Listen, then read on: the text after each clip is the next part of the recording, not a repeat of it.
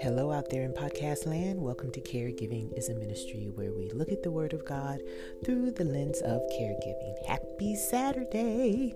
Today we're going to be discussing Psalms 109, and I'll be reading from the New American Standard Bible.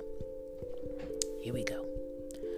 God of my praise, do not be silent, for they have opened a wicked and deceitful mouth against me.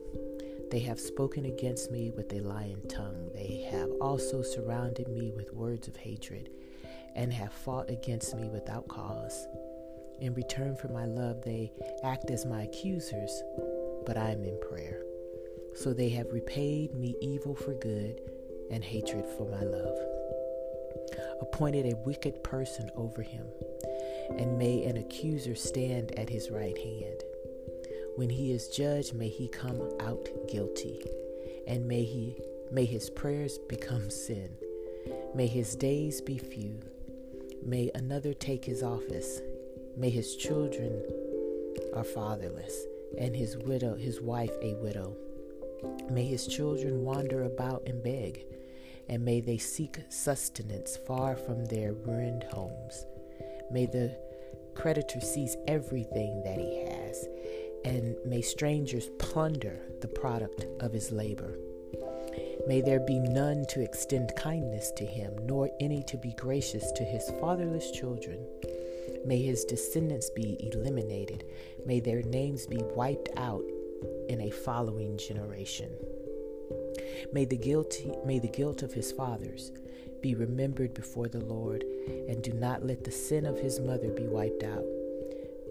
May they be before the Lord continually, so that he may eliminate their memory from the earth, because he did not remember to show mercy, but persecuted the afflicted and needy person, and the despondent in heart, to put them to death. He also loved cursing, so it came to him, and he did not delight in blessing, so it was far from him. But he clothed himself with cursing as with a garment, and it entered his body like water, and like oil into his bones. May it be to him as a garment with which he covers himself, and as a belt which he constantly wears around himself. May this be the reward for my accusers from the Lord, and to those who speak evil against my soul. But you, God, the Lord, deal kindly with me for the sake of your name. Because of your mercy is good, rescue me, for I am afflicted and needy, and my heart is wounded within me. I am passing like a shadow when it lengthens. I am shaken off with the locusts. My knees are weak from fasting, and my flesh has grown lean without fatness. I have also become a disgrace to them. When they see me, they shake their heads. Help me, Lord my God. Save me according to your mercy, and may they know that this is your hand. You, Lord, have done it. They will curse, but you bless. When they arise, they will be ashamed, but your servant will be glad. May my accusers be clothed with dishonor, and may they cover themselves with their own shame as with a robe. With my mouth I will give thanks abundantly to the Lord, and I will praise him in the midst of many. For he stands at the right hand of the needy to save them from those who judge his soul. David is distraught in this lamenting psalm of imprecation. It sounds as if there is one person who has caused his anguish based on the reference of him and his, but then he also says they. So it's probably a group, and maybe but one person maybe at the forefront of it, perhaps. But David begins this psalm where his heart lies, which is with God. The opening phrase, God of my praise, tells us that God is at the center of David's worship and praise. And then after he declares that God is there and the God of my prayers, he's coming to petition him, he goes off and he tells us what he's experiencing, right? He just launches into it. How the wicked and the deceitful mouth, how they've rised up against him.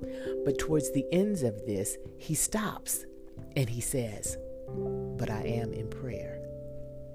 This is significant because as David did at the beginning of setting the stage where his heart, or was or is, this builds upon that despite what has happened to him, he is in prayer. Notice that it's a qualifier, but suggests that everything that he has stated prior is now void because he is in prayer. David knows the power of prayer. Because he's in prayer, he knows that God can and will answer him to change the situation. If we had that kind of confidence, right? But I am in prayer. It says, yeah, I know that this is a crappy situation. Yeah, I know that everyone has written me off. Yes, I understand the diagnosis is dire. No, I didn't get the promotion. No, I've not found the special sub run. But I'm in prayer, which means it will change. Hallelujah. But I'm in prayer. That's a sermon right there. Now, based on David knowing that things will change because he's in prayer to God, David goes into the imprecation part. He curses his enemy. And it's pretty dramatic. I mean, David wants the children to be fatherless, the wife to be a widow, that there be no descendants left of the person, that God just wiped them from the face of the earth. We're talking about him wishing bad things on people. And we've talked about that before, that's not something that we're supposed to do. Although we can understand the hurt, the anger, or the anguish that prompts David to do this, that's still not something for us to do as believers. Next, you notice that David has been afflicted by this to the point where he's been fasting. We find that in verse, 24, right? And I'm not sure if he's fasting because he wants God to curse the people or he's fasting for deliverance. It could be both. But the fact that he is fasting suggests that David was very highly distressed and he really was seeking God to help him. David, for me, ends kind of as he began, offering praise and thanksgiving to God. So much so that he states that he's not afraid to thank God openly, right? Which he stated before in previous Psalms that we've discussed. David is unashamed of his relationship with God, and he knows that God cares for those who are marginalized. I find it funny that David believes that even though he's king, he's part of that marginalized group in a sense. He tells us, and I think this tells us that no matter what our status is in life, that there's always hardship, that all of us face. My difficulty won't be yours and yours won't be mine, but they will be difficult for each of us to handle independently. Therefore, we should not berate or downplay other people's struggles. God gives each of us what we can bear, right? What we can handle. So instead of trivializing, let me get it out, each other, Paul tells us that we are to pray for one another and share each other's burdens. So let's do that. Our takeaway is found, I believe, in verse 4. But I'm in prayer. I can't get away from that. I want you to remember that this weekend as you face the challenges of your caregiving season. But I'm in prayer means God has equipped you to handle this situation and today, and that in his timing, you will come out of this with victory.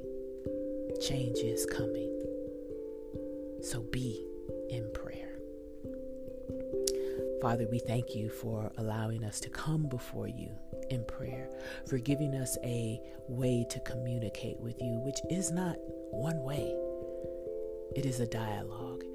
And so, most of the times we come to you yammering and complaining and thinking and all that kind of stuff. And sometimes we don't stop long enough to hear you. And so I ask, Father, that you give us the wherewithal, the maturity to stop and allow our spirits, our hearts to hear you speak to us. But we thank you for wanting to hear from us. We thank you for creating a way to speak with you. And we thank you, Father, for your faithfulness, because this psalm today tells us that when we pray, things happen. Prayer isn't a second or last resort, that it is the first thing that we must do when situations occur that we don't understand, that we need help with, that prayer is the very absolute thing that we must do. And so we submit that to you. Everything, Father, we come to you in prayer. And we thank you for giving us the opportunity to come to you. Bless the caregivers out there. Help them to realize that you are there with them and that they will get through this season. We love you and praise you. In Jesus' name, amen. All right, my podcast family, enjoy your weekend and remember, be in prayer. Now go and minister the act of caregiving in the name of Jesus. Bye.